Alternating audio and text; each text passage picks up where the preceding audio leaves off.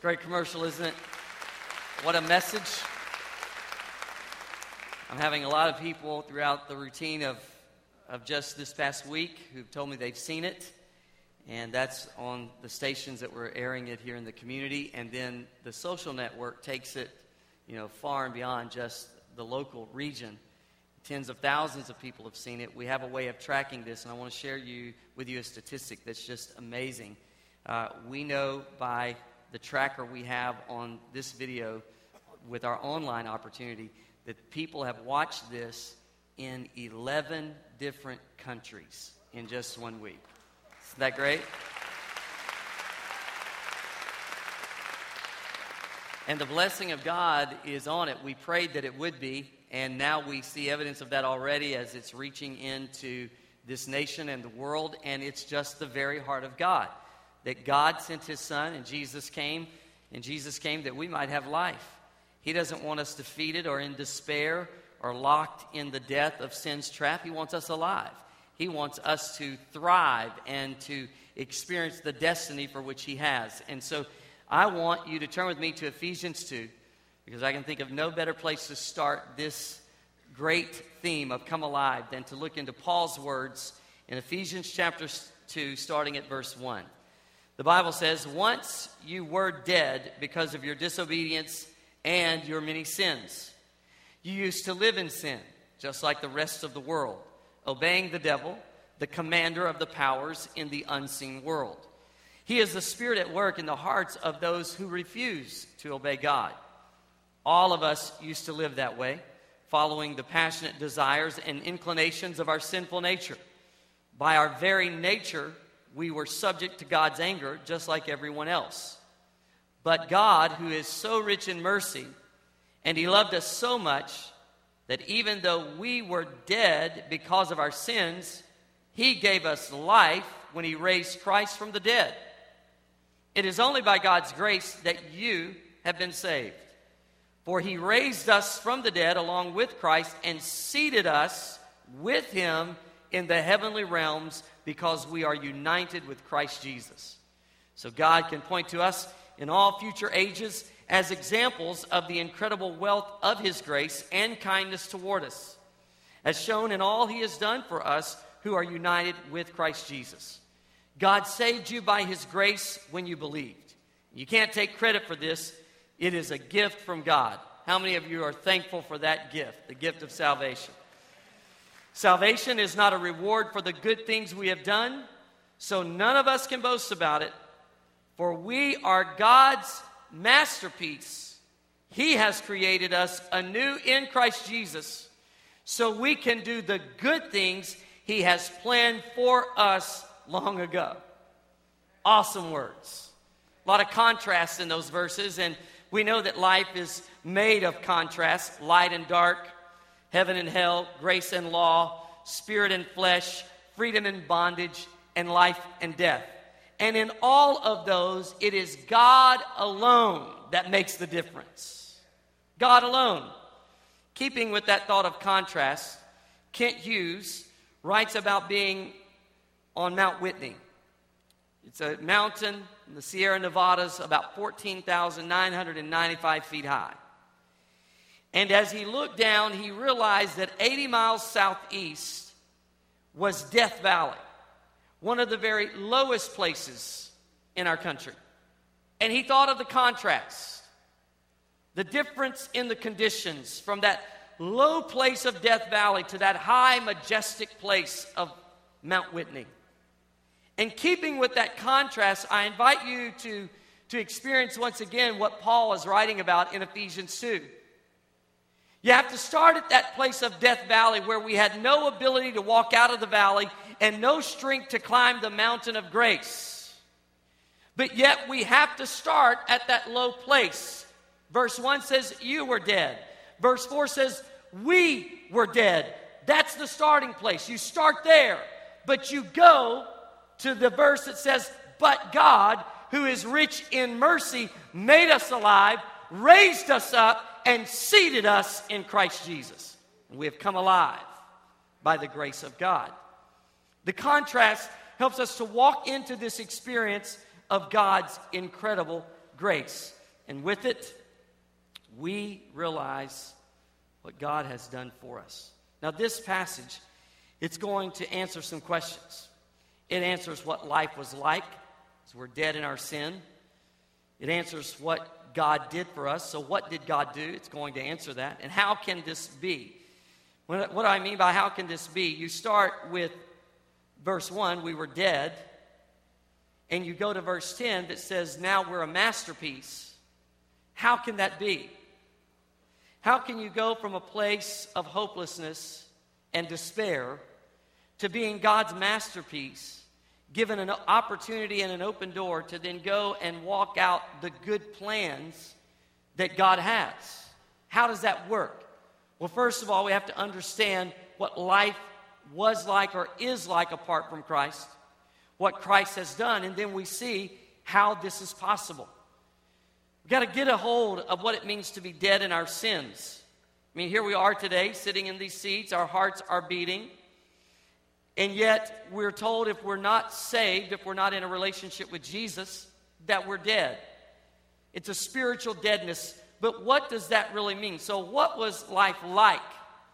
What does it mean to be dead in sin? It means to be incapable of changing. It's a powerlessness. It's like you're alive, but you're dead. It's zombie-like. It's the living dead. It is to not be diseased or just distressed. It doesn't say we were distressed in our sin. It doesn't say we were just sick in our sin. It says that we were dead in our sin. Now, exactly what is Paul getting at in this passage of Scripture? We know that sin means to miss the mark. However, we're doing life. We get up every day. We go to work. We're involved in commerce. We're involved in culture. We're involved in relationship. So there's activity. Yet we're told that if we don't know Jesus Christ as our personal Savior, we are spiritually dead. See, to be alive with our hearts beating and we're doing activities, that's humanly speaking. And that's why humanism makes such good sense to a lot of people who have yet to experience the gospel of God. Humanism that recognizes that people function and they even have accomplishment. And with great accomplishment, we give awards. So there are great pedestals upon which we place people and we recognize them for doing great things. But the gospel teaches us that a person apart from Christ is spiritually dead. No matter how much they accomplish, it just ends up being a dead person on a pedestal. Got to really get a hold of this, because we weren't just good people needing to be better. We were spiritually dead needing a resurrection. We were in Death Valley. And as we realized need, yet we could not change our condition, our position. We had no ability to lay hold or embrace that which could change us. And so we've got to understand what Christ has done for us. Dead in sin. It's explained. It's like a heavenly x-ray that Paul does on the human condition in this passage. In verse 2, he says to be dead in sin is to be enslaved to the ways of the world. Also in verse 2, it means the influence of our life is Satan. It says that we're influenced by the devil. It's right in verse 2. Verse 3 says it leads to an uncontrolled indulgence. Now we get the picture. To be dead in sin means I'm influenced by the world. What shapes my thinking is the culture. It means that the influence of culture is the prince and the power of the air. It is Satan himself. I believe in a literal Satan. I believe in a literal demons, and they influence culture. And people apart from Christ are influenced by the spirit of the culture, which leads to uncontrolled indulgence. Now, we see that every day. And when we see that, the influence of the world, which we know is the influence of Satan, which leads to uncontrolled indulgence, we then get the description of what it means to be dead in sin. We're dominated. Yes, we're discouraged. Yes, we're messed up. Yes, there's a twistedness and a sickness, but that's all the picture of what it means to be dead in sin. Satan manipulates the mind. lies become the truth, and we're driven by desire. I think a great kind of way to think about this is through the story I read of Jeremy Bentham. He died years ago. He was a very wealthy man, and in his estate was this expectation that he would give all of his money to the University of London, especially the college hospital. However, he would have to be embalmed, and you can go online and see a picture because it happens to this day. It's like an oversized phone booth. And here is this guy, Jeremy Bentham, who is in 16th century clothing, and he's sitting in a chair. And every time the hospital board meeting convenes, and all the board members arrive, he is wheeled into the board meeting. And he is seated at the conference table. It's a true story. It's happened for years. And the chairman of the board recognizes Jeremy Bentham as being in attendance but not voting. Now you think about it. He'll never raise his hand, and if he does, that'll have great impact on the meeting. He'll never make a motion, yet he's counted as in attendance. Now, the other board members, they're going to speak into the future and the strategy, and they're going to make motions, and they are going to vote. And yet here's this one guy. He will never do that because he's dead. What we learn in Ephesians is that spiritual death says even the other board members, though active and intelligent and forward in their thinking and concerned about that hospital and its future, if they are apart from Christ, there is a spiritual death that is in their life. You see, whether it's the Wall Street executive or the 16-year-old who's trying to navigate life, apart from Christ, our choices are influenced by the world, which is the influence of Satan himself, which leads to an indulgence which describes the life of spiritual death, and there is no way we can save ourselves. What was life like before Christ? It's a good question for those of us who are saved. We now see this. What is life like? If you don't know Jesus, I am describing it right from what Paul is teaching us here. We're mesmerized by the culture, and that shapes our thinking. We're driven by desire. And so as the dead, we live on. So, that's Death Valley. That's where we start.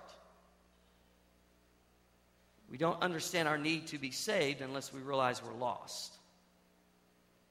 There's no need to understand the privilege of coming into the light unless we realize that apart from Christ, we're in darkness. There's no need to talk about the power of resurrection, where a spiritually dead heart starts to beat alive in Christ, unless we realize there is a need for a spiritual resurrection. Then we start understanding what the gospel means when it says the same Spirit that raised Christ from the dead, it quickens, it brings life. See, Christianity is not just a list of rules and regulations and spiritual disciplines where we go to church and we lift voice in song and we read Scripture and we pray. What makes all of that worth it is because we've been made alive in Christ. Praise God for the life-giving power of the Holy Spirit. I want us to understand the blessing of salvation. So, if we were dead in sin, what did God do? The Scripture says, we were dead. We start there. But God, who is rich in mercy. Let's go there. What did God do? Scripture says that even though we were dead in sins, He made us alive. He raised us up, and He seated us. And in those three words, the word alive, the word raised, and the word seated, Paul captures the essence and the influence of the gospel through the work of Christ in His death and resurrection. He made us alive because we were dead, Death Valley. Couldn't get out, couldn't raise ourselves. We were dead, so He made us alive. yet we're in this low, deep, dark, deathly place. So he raised us up. And then he seated us. Psalm 1 says, "Blessed is the man who walks not in the counsel of the ungodly, nor sits in the seat of the scornful." Think about the position there. There's a certain seat, a certain position. And what Paul's teaching in Ephesians is this core positional change there is in salvation, that you were once in darkness, but now you're seated in the light and the love of Christ. You were once in the death valley of sin, but you are raised up and seated on the mountain peak of God's grace. If you've ever climbed a mountain, you know how the air gets thin and it's rugged. And when you finally get to the summit, you're so glad. You recalibrate and you're just taking in the victory. But you realize how rugged and how hard. We don't want anybody to think in the spiritual context that you have to climb your way out of Death Valley, because you can't. And God knows that. And the gospel story is this. David said, "He came to me and he found me, and I was in a horrible pit, but he lifted me." The picture here is that God comes to Death Valley and he lifts us, he makes us alive, and he raises us, and he seats us there in the summit of his grace and mercy. And then we look at where we used to be, and we never say, "I found Christ, I made my way to Christ," because dead people can't find anything. He found us. He came to where we were, and he made us alive. And he raised us up, and he seated us in Christ Jesus. And it is not by works of righteousness, it is by the grace of God that we have been saved from death to life, from sin to salvation, from darkness to light, from hell to heaven. This is the contrast and the transition of which Christ has made in our lives. That's the good news. Good news today. You can come alive. That's why we're saying this to the community, is we mean this. You can come alive. There's a death process in the way we think when we're living in sin. It affects everything about us and all the things that we touch. And God just wants to come in and do the work that only he can do. And Jonathan Wesley wrote 8,000 hymns. And he experienced the grace of God in his own life. And having studied Ephesians 2 and going over what it really meant to be dead in sin and then to be alive in Christ, he wrote and he says, "His blood has availed for me." And in that he said, he makes the vilest sinner clean. Do you hear? It's the work of God. Now, what has he done? What did God do? He made us alive. He raised us up and he seated us. Well, how can this be? How can this be? Because he, the Bible says, is rich in mercy. I mean, did God see some kind of spark in us? Dead people don't spark. They don't vote. They don't say anything because they don't have the ability to. How can this be? Because God is rich in mercy. Oh, let this remind you of who God is, and let this shape your concept of God. Because he is rich in mercy. Because of his great love. Because of his kindness toward us, he has made us alive. It's not that he looked down and saw them. Those are good people. No, we were sinners. Born in sin, with a sin nature, influenced by the world, and lived out from that very nature, and followed the course and the corruption of this world, far from God and without hope. There was nothing about us appealing, but God, who is rich in mercy, because of his great love, because of his kindness, God sent his only Son, and Jesus came. And Jesus lived a sinless life. And Jesus died in our place, the death that we deserved, so that we might live. And it's not by our works or who we are or who we were. It is simply because of the grace and the love of God. That's why Paul said, by the grace of God, I am who I am. Apart from God, where would we be today? We care about all that we are. Just track back. Especially in America, this is important because we can tend to think we're self-made. I do not undermine hard work and applying yourself, but where did the strength come from to work hard? If you've developed a skill, where did the mental horsepower come from to develop that skill?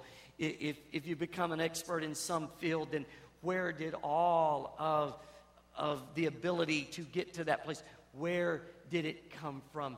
Hey, how are we even breathing right now? Because of God. Because of God. Because of God. It's the grace of God, the love of God. Well, aren't you thankful today that God is not looking over the balconies of heaven angry with us and just wanting to catch us doing something wrong? No, his heart reaches to us all the way to the cross at the death of his Son, because he's rich in mercy.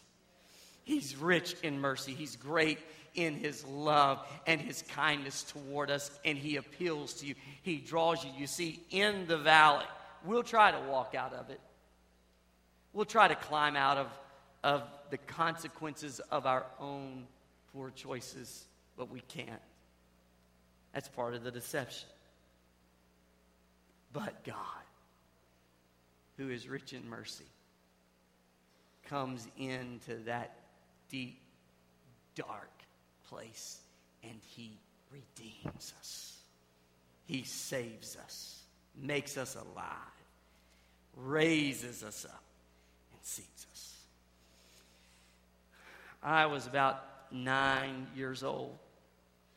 Loved to be outside all day. We didn't have video games. Matter of fact, I was back when table tennis came out.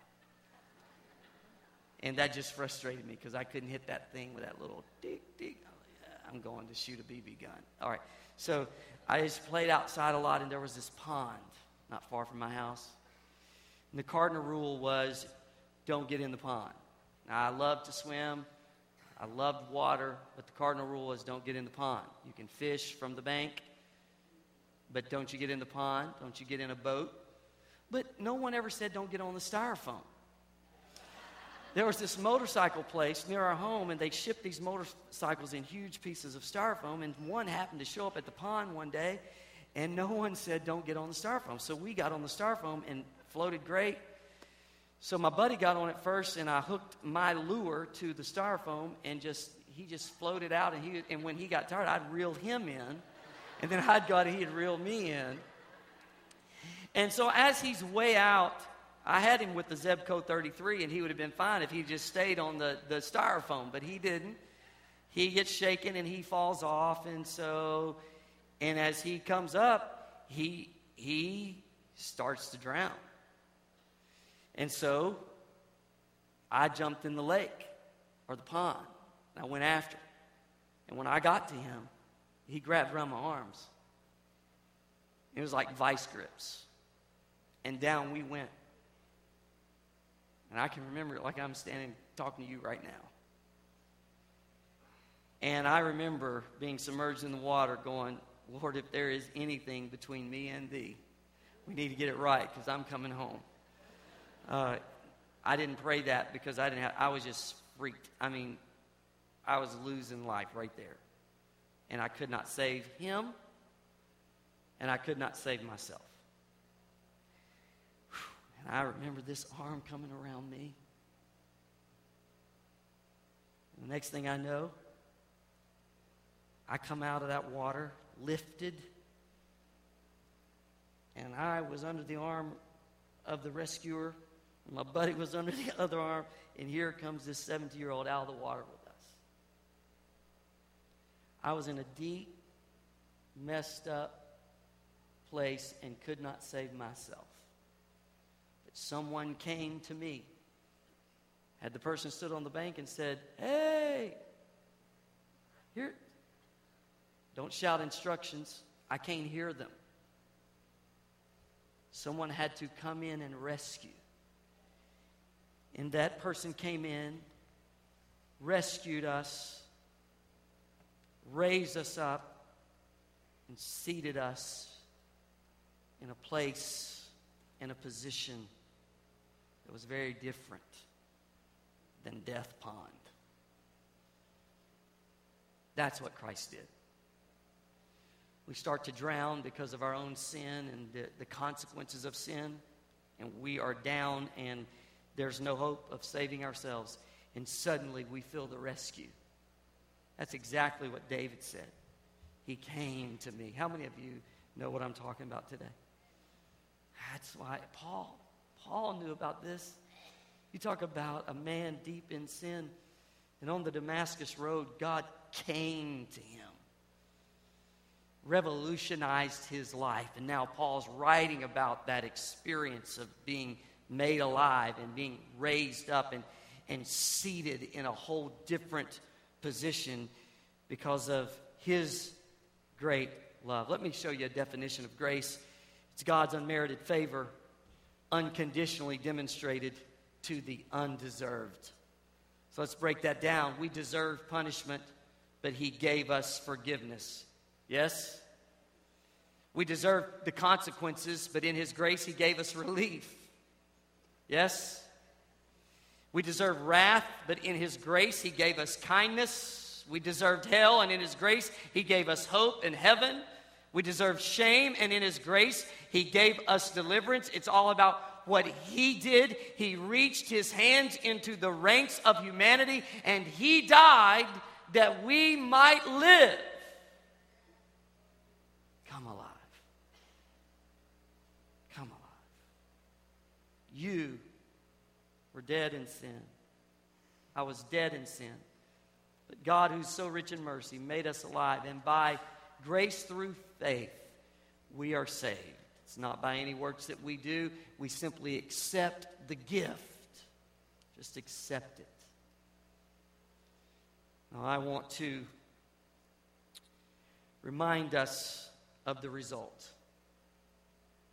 How can this be? What's the result? You become God's masterpiece. Here, verse 10, for we are God's masterpiece. He has created us anew in Christ Jesus so we can do the good things he planned for us long ago. Saved to the life you were created to know. That's salvation. See, Satan comes to rob that perspective and that truth. Satan comes to work in such a way that you never experience the life for which you were created. Rick Warren has written the book, Purpose-Driven Life. It started with the question, why am I here? Because God has created a plan and a destiny, and when you get saved, you are made alive and you're raised up and you're given a whole new position and perspective. Now you can move on in the destiny for which you were created, the good plans that God had for you way before you were even born. Come alive. Come alive in your relationship to Jesus. Come alive in your relationship to the future. Come alive in your relationship to your skill set, your talent, your history, your experiences, your education, and see how God will weave it together. You're his masterpiece. It's like you're on an easel and he is painting this incredible portrait. And you say, what an incredible picture. Who is that? And God says, it's you. It's the plans I have for you. This is your life. And it can be an awesome life. And all you have to do is accept the gift. Let me give a warning. Don't be fooled into thinking that those who are dead in their sin are fulfilled. It's an important thing to be aware of. You can look at people who have a measure of success or notoriety or accomplishment, and it would seem by From the outside looking in, they're very happy.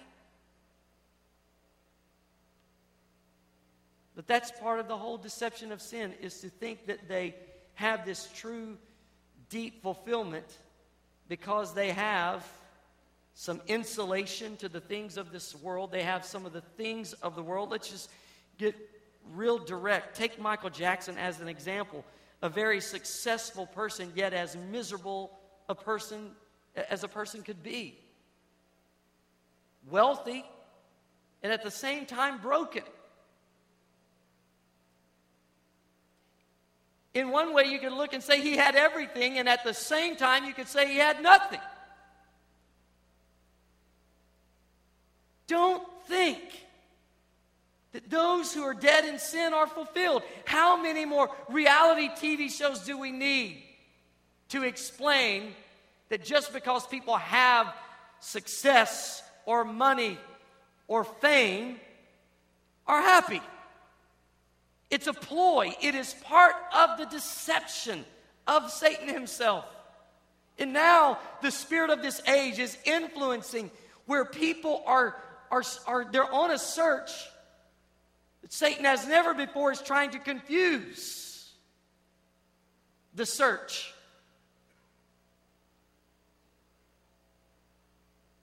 I have a conversation with someone not long ago. They said, I think Christianity is good, but I also think Buddhism is good.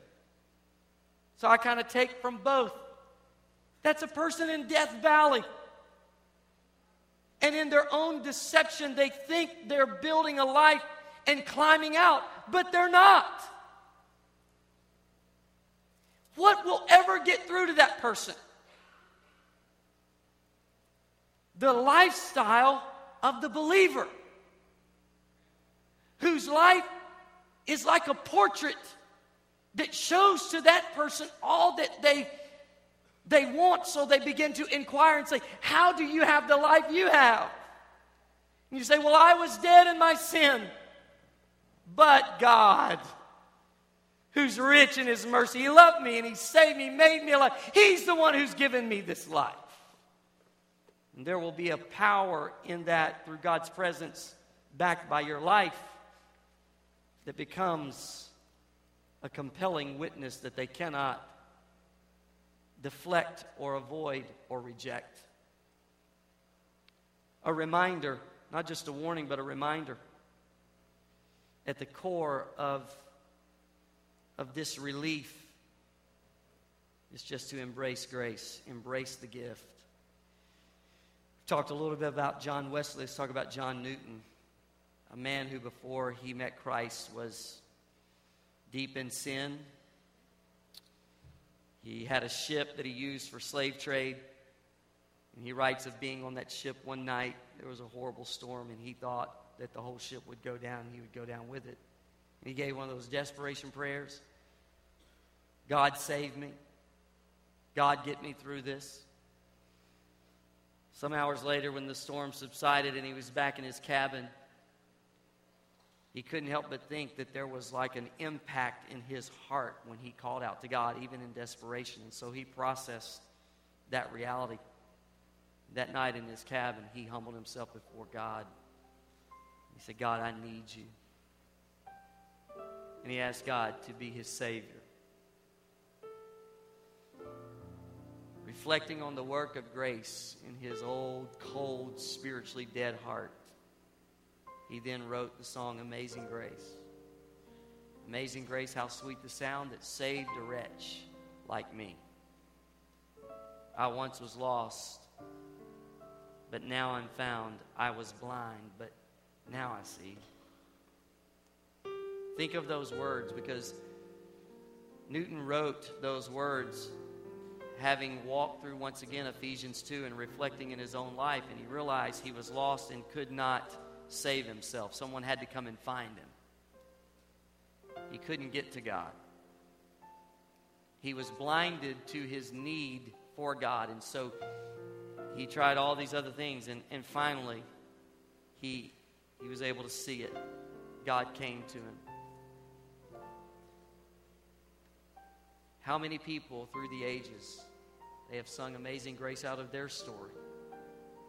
Many of you have sung this song from your story. You know where you were, circumstances of your life. God found you. You were in Death Valley. Now you're living on the mountain peak of God's grace. And just because we're on the mountain peak doesn't mean that some storms don't come. Life's not challenging. It's just that now we have a source and a resource for every day and for every challenge. And as we look back to where we were and realize we couldn't save ourselves, and then we note where we are, we're just overwhelmed because we couldn't do this. And we don't deserve it. We couldn't earn it. But oh, how we needed it. So we join and say, amazing grace. Amazing grace. Amazing. Amazing. When I say the word amazing, because I know how He's forgiven me. I know that He has not dealt with me according to my sin. That's what David said. And man, when I read that, I said, thank you, Jesus, that He has not dealt with us according to our sin. Amazing grace. How sweet the sound. Just the sound of grace. Because I remember at the very mentioning of the Word, the work of Christ in my life. Amazing grace. Unmerited favor to the undeserved. How sweet the sound saved a wretch like me. With your eyes closed in the presence of God, do you need to come alive? I want you to think about that.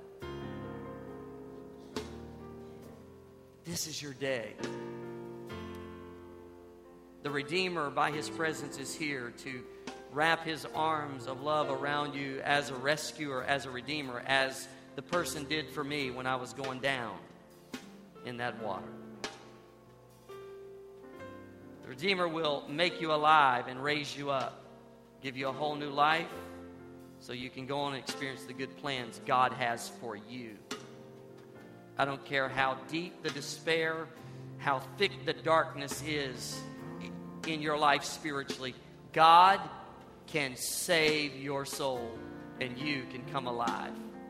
Oh, I'm telling you, you can come alive today. Hear that and let it be impacted to your heart as a word from God. Come alive today. Today.